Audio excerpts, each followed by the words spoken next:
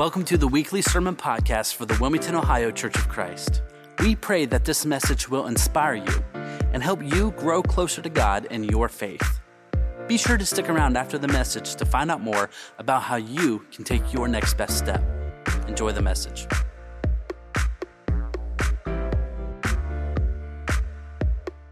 In 2001, due to a series of circumstances, I started selling some furniture.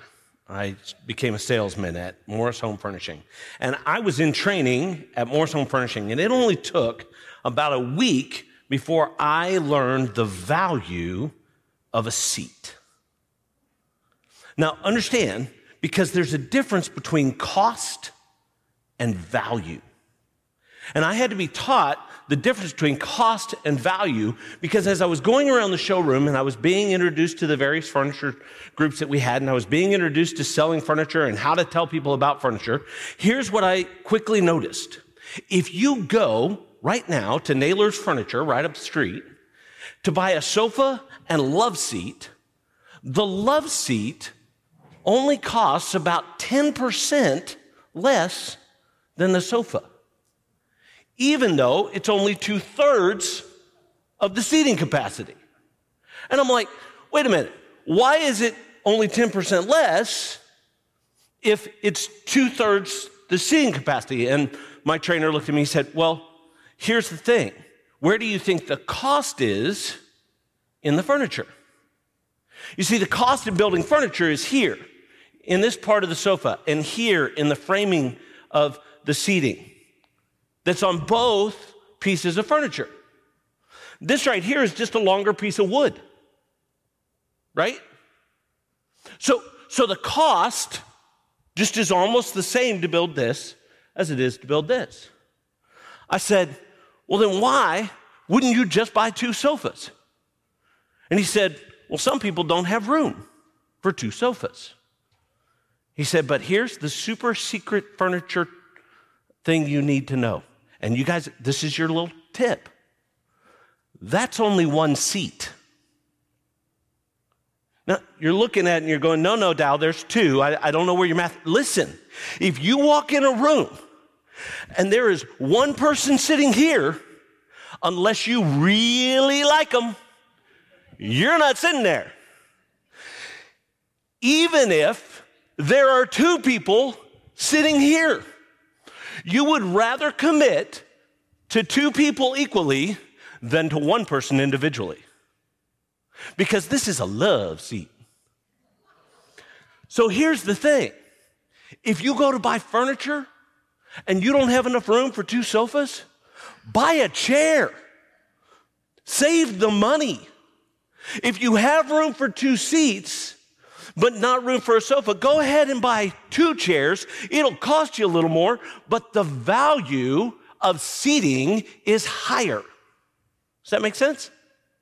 And if you have room, like I do, just buy 2 sofas, because then you got 6 seats, and everybody can sit together. Tony's going to be so happy because I'm selling furniture right now. Listen. I was telling my kids about this last night when I had them come over here and help me move these sofas up onto the stage. And my daughter said to me, Dad, she called me Dow. What's this got to do with Jesus? I said, I'm glad you asked that, because tomorrow they're going to have the same question. Well, if you will turn with me in Luke chapter 19, verse 1 through 10, we're going to read a story that if you've spent much time raised in the church or much time in the church, you might have heard before. You might have just heard the song and not the whole story. But we're going to look at another meal with Jesus. And we're going to talk about what happens when you sit in certain seats. We're going to talk about the cost and the value of those seats. Here's the story.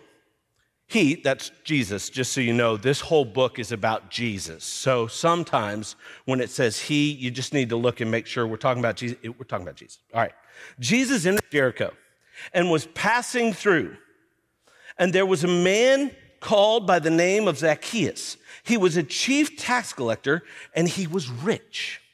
Zacchaeus was trying to see who Jesus was and was unable because of the crowd, for he was small in stature. So he ran on ahead and climbed up into a sycamore tree in order to see him, for he was about to pass through that way. And when Jesus came to the place, he looked up and said to him, Zacchaeus, hurry and come down, for today I must stay at your house. And he hurried and came down and received him gladly. And when they saw it, they all began to grumble again. That would be the Pharisees and the people in the town. We'll talk about that more here in a minute. And he is gone to be the guest of a man who is a sinner. Zacchaeus stopped and said to the Lord, Behold, Lord, half of my possessions I will give to the poor. And if I have defrauded anyone of anything, I will give back 4 times as much. And Jesus said to him, Today salvation has come to this house, because he too is a son of Abraham. For the Son of Man has come to seek and to save that which is lost.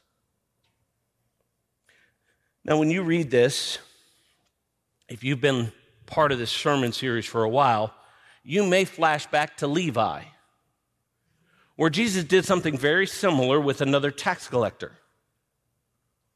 And realize some of the things that we learned from Dale, that tax collectors were considered the worst of the worst. There were the Pharisees and the holy people. There were average people. There were women. There were dogs. And then there were tax collectors and prostitutes. And going to the house of an unclean person was something that Jesus did more than once. This is not the first time he's done this. It's just in a new space. And you may begin to think that this is very similar to that event with Levi. And there are some similarities, but there are also some differences. First of all, this takes place in an interesting place. Maybe you've heard of Jericho, at least the wall that fell down. Well, if the entire city was destroyed and burned to ashes by the Israelites as they came into the promised land, you may ask yourself, so what happened? How'd it get back? Well, here's the reality. We know that when they rebuilt Jericho, that it cost the life of the son of the guy who was rebuilding it at the beginning and the life of his youngest son at the end. And that was a curse put on Jericho in Joshua's time, but the man did it anyway. Some of us aren't so smart. And Zacchaeus is in now this major city. And Jericho sits right as you cross where you would cross the Jordan from east to west into the Palestine. And so it was on the road to Jerusalem from the west side or the east side of Palestine. As you go up to Jerusalem, it's on the road. It's right there by the river. And so it was a big city. In fact, there are 2 sections to Jericho. There's the old city that's still outside of Jericho as Zacchaeus is living in it. And then there's the inner Jericho. And we know this because if you turn back one chapter in your Bible, chapter 18, what you'll read is about a blind man who's in the outside city of Jericho that Jesus heals of his blindness as he's heading into the city. But you're like, but he's already in Jericho. Well, okay. So when you go to Mason, are you in Cincinnati? Yes and no, which is what's happening here as Jesus comes into Jericho and he heals the blind man. He's in Jericho, but he's not in Jericho, right?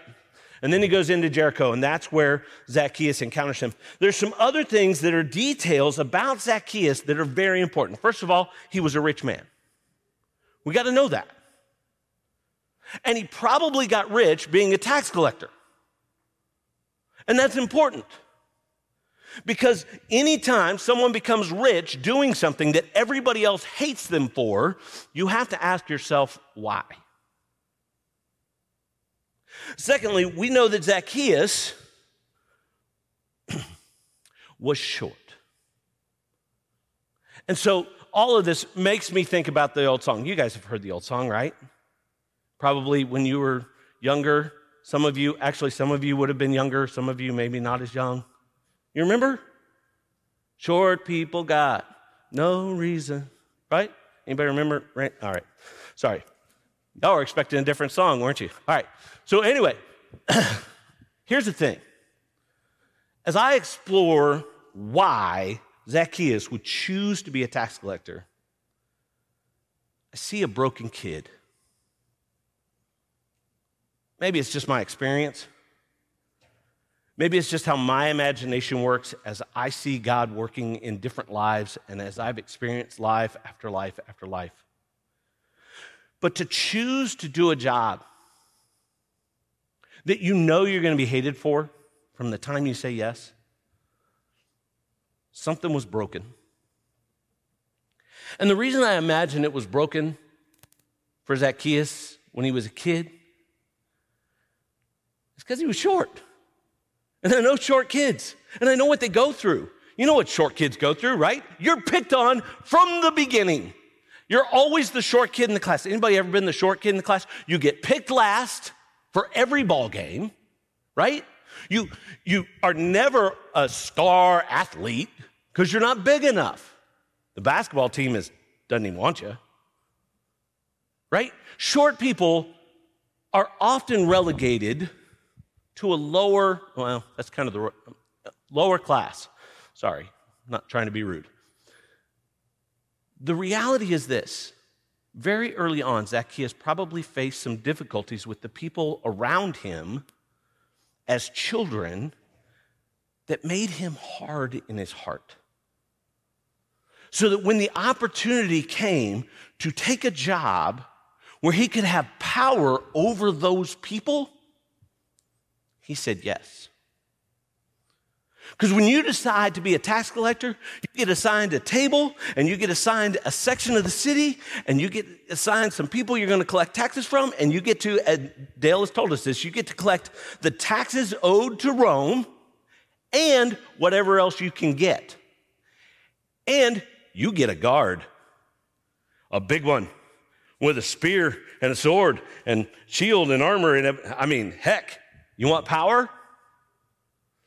And my guess is that Zacchaeus, very early on in his adult life, decided it was worth it to have the power over all those people who had picked on him when he was a kid, all those people who had treated him like he was less than them just because God didn't choose to make him taller, all those people who made him feel less than because he was less than.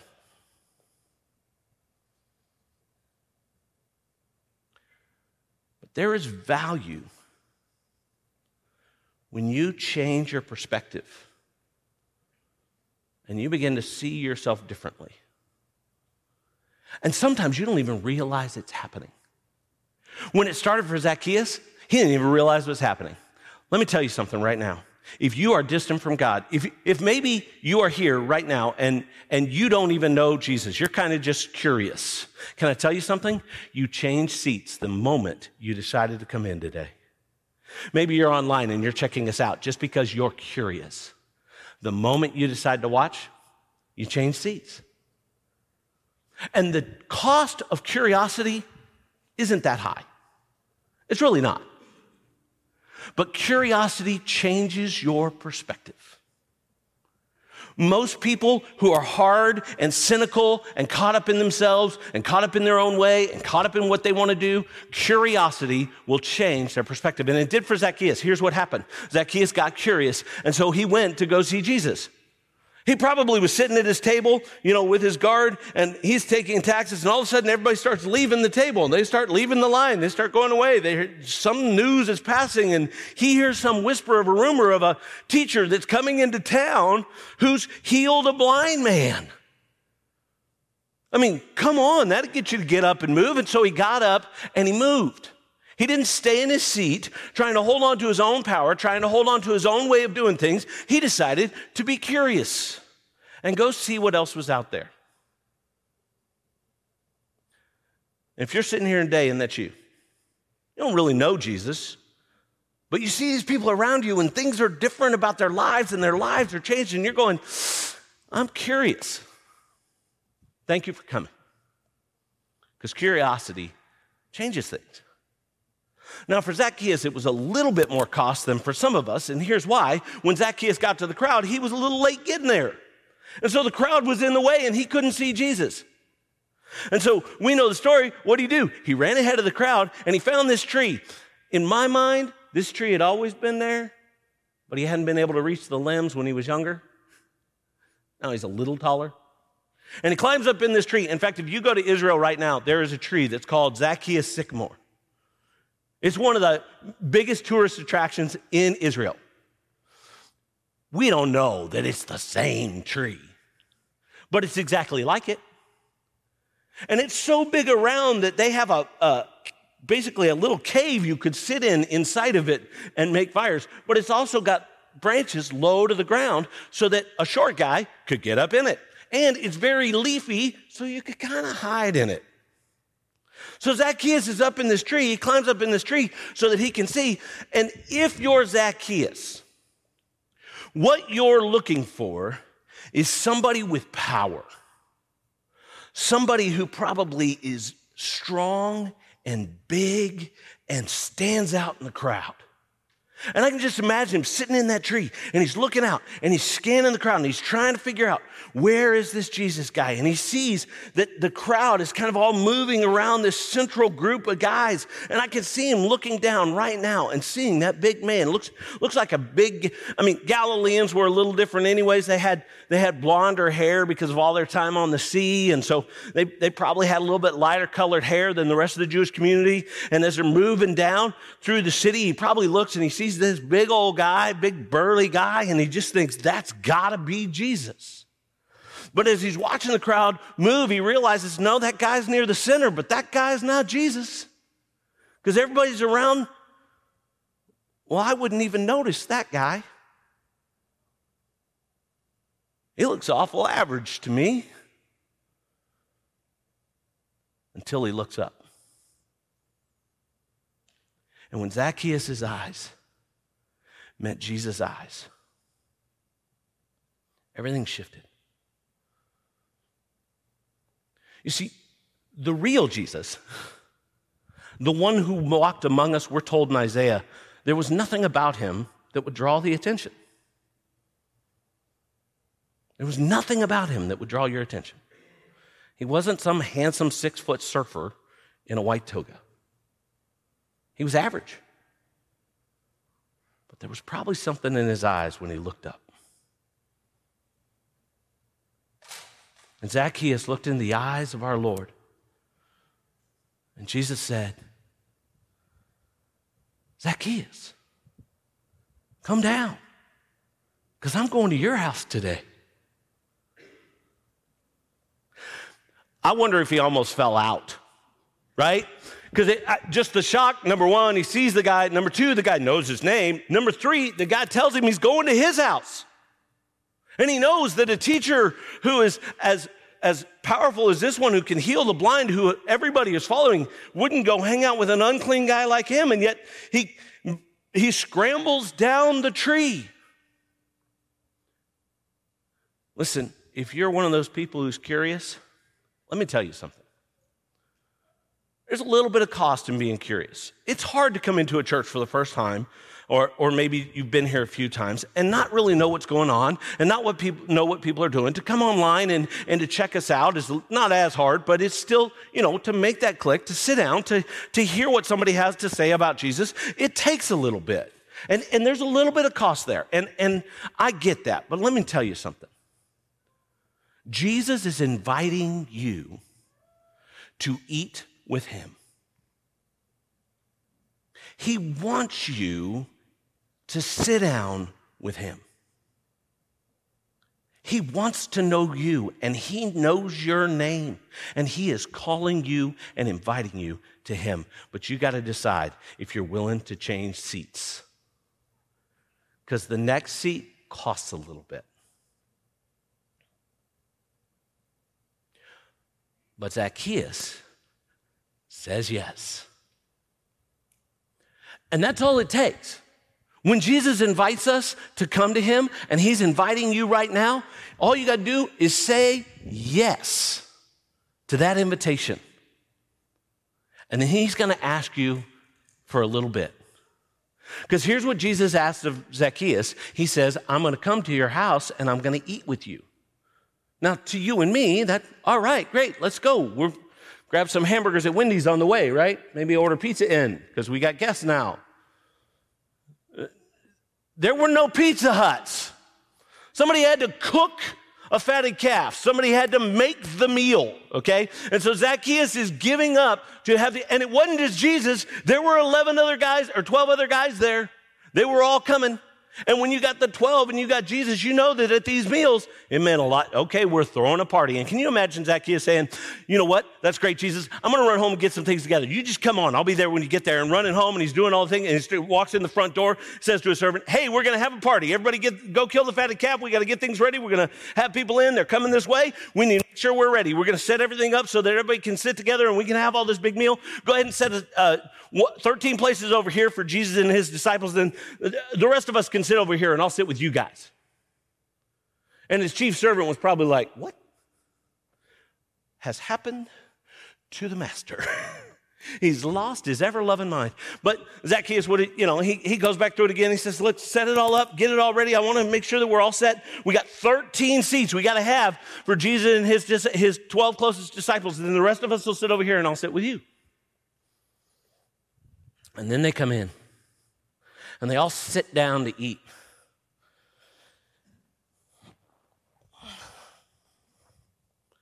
And let me tell you something.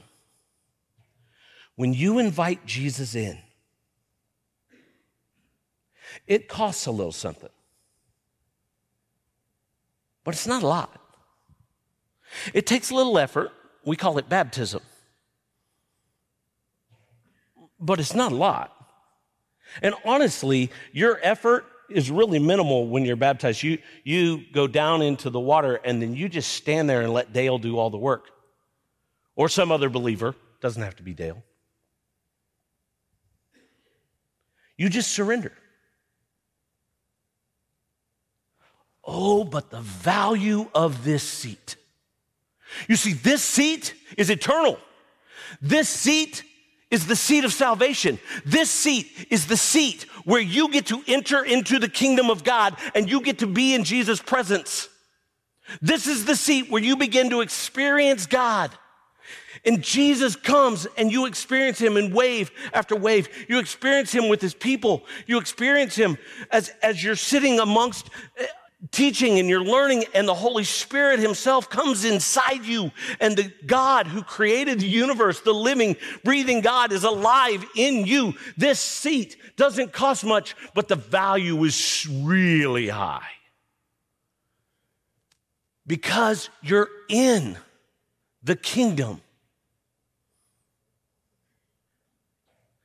The problem is that when Zacchaeus sat down and they all began to eat, my guess is Jesus, sitting over here, had a questioning look on his face as he just stared Zacchaeus down. And Zacchaeus was probably a little uncomfortable. You know that feeling when someone's staring you down? You know someone's looking at you? You guys have all felt that, right? All right, so he's eating, everybody's laughing, they're carrying on, and he looks, and Jesus is staring at him.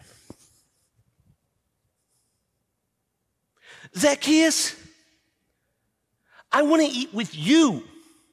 Why are you way over there? Come sit with me.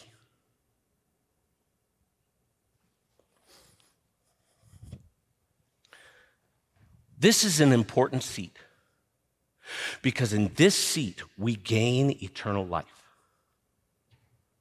Eternal life. But God has more for us than just entering the kingdom. God doesn't just want us in the front door. He doesn't just want us at the table. He doesn't just want us in the room. Now listen to me. If you're just in the room, God loves you. God loves you. He has welcomed you, and you are part of his family. And if you are in the kingdom of God and you love God, but you feel distant from him, you feel like I pray and sometimes he moves and sometimes he doesn't, and I don't know how to get close to him, and I've tried to do some different things, and I've tried to work it out, but I can't figure out how to feel close to him. I get it. In fact, statistics say that 97% of believers spend their entire life in that. And they try to work their way closer to Jesus, and it just doesn't work.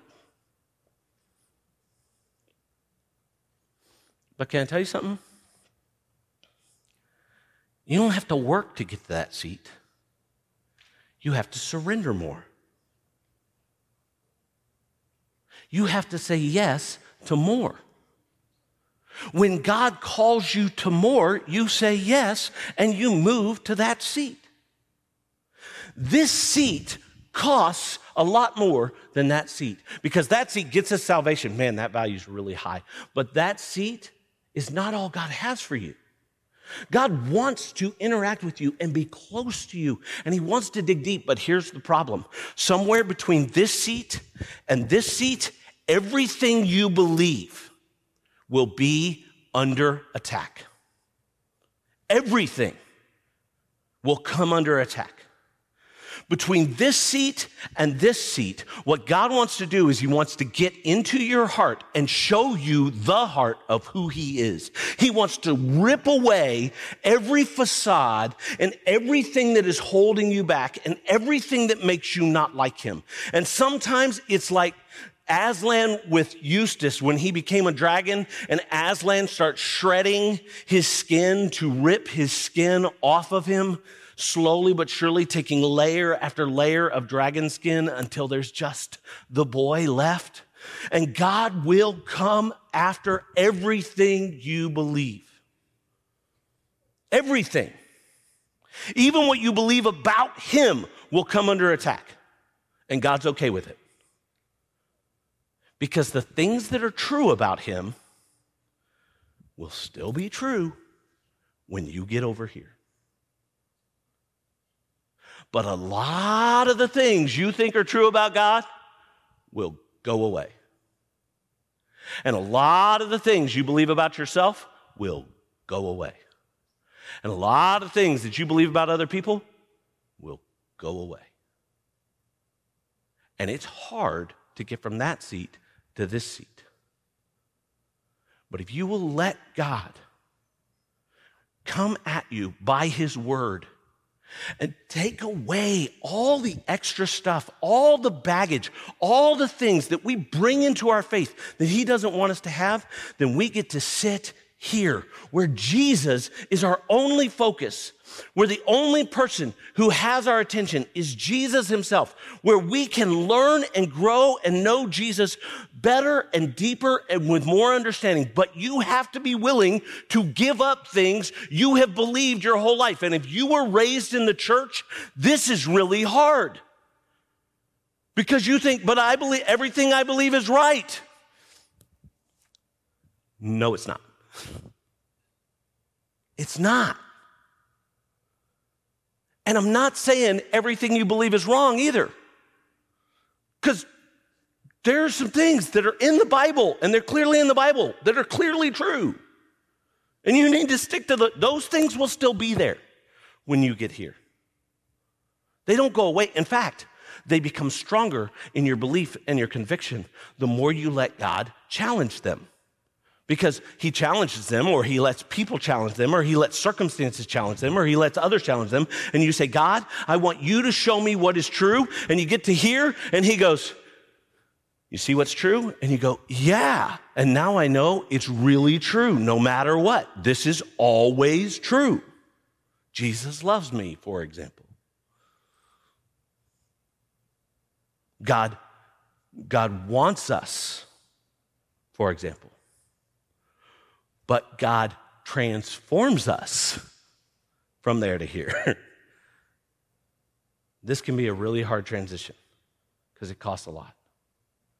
But the value of this seat is you get to see Jesus in a new light, and he begins to move to change your very heart to the point that you can become like him. You see, this is the seat Jesus wants you in. Oh, he's not asking you to save the world again. That's all done. But he is asking you to do what he did. He is asking you to seek and save the lost. See, far too often, we get in this seat and we're in.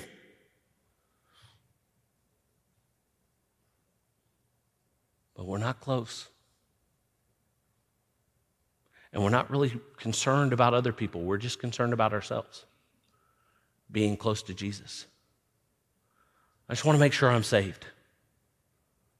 And honestly, there's a big debate in Christianity, a divide in the church as to whether this line between here and here can ever be crossed the other way.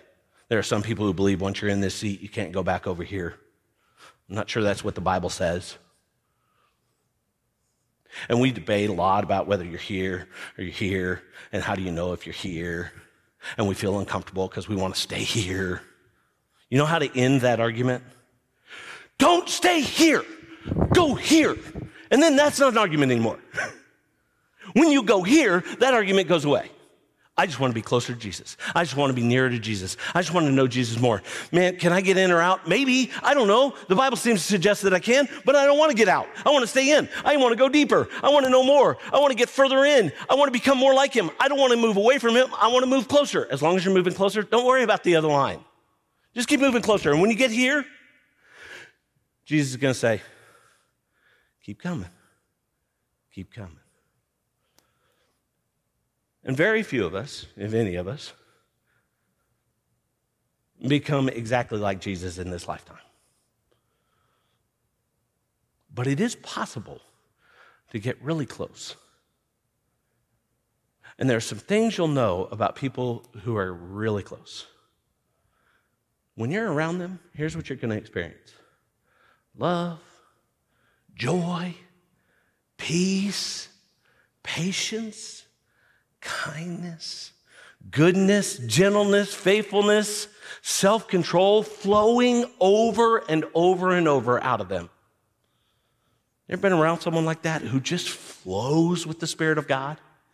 You're just near them and you know God's there. It's because they just kept moving closer. And they just keep moving closer. But you know what I know about those people? What they care about more than anything else is the people who aren't even curious. They're just broken kids.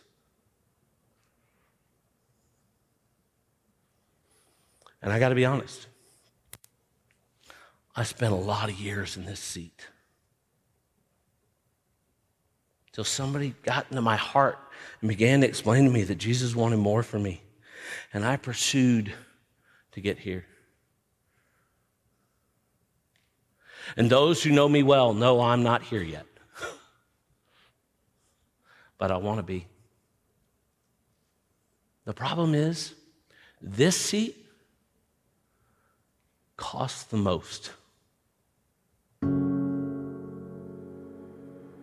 Jesus said, take up your cross and follow me. This seat costs everything. But this seat can change the world.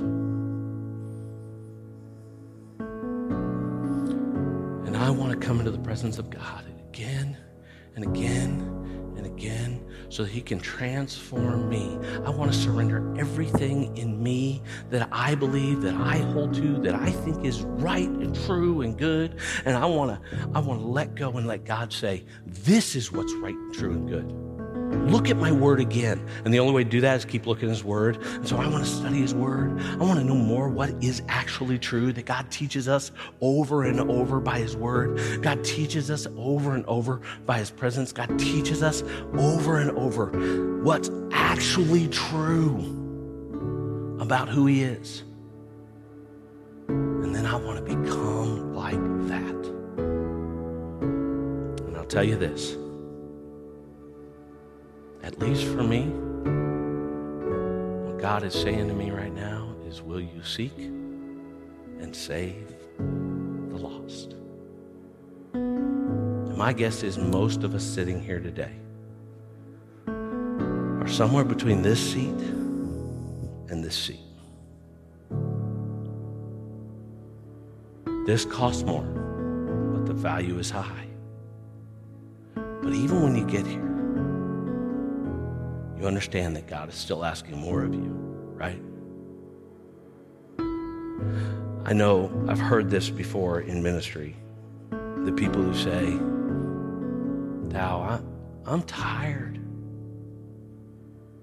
I'm old. Guess what? You ain't done until you're in that seat. God still has work for you and work for me. Because what he really wants is for us to seek and save the lost. We hope you have enjoyed this message. If you need someone to pray with you, talk to, or maybe you just want more information about our church, be sure to fill out a Connect card so we can reach out and help you take your next best step. Thanks again for joining, and we will see you back here next time.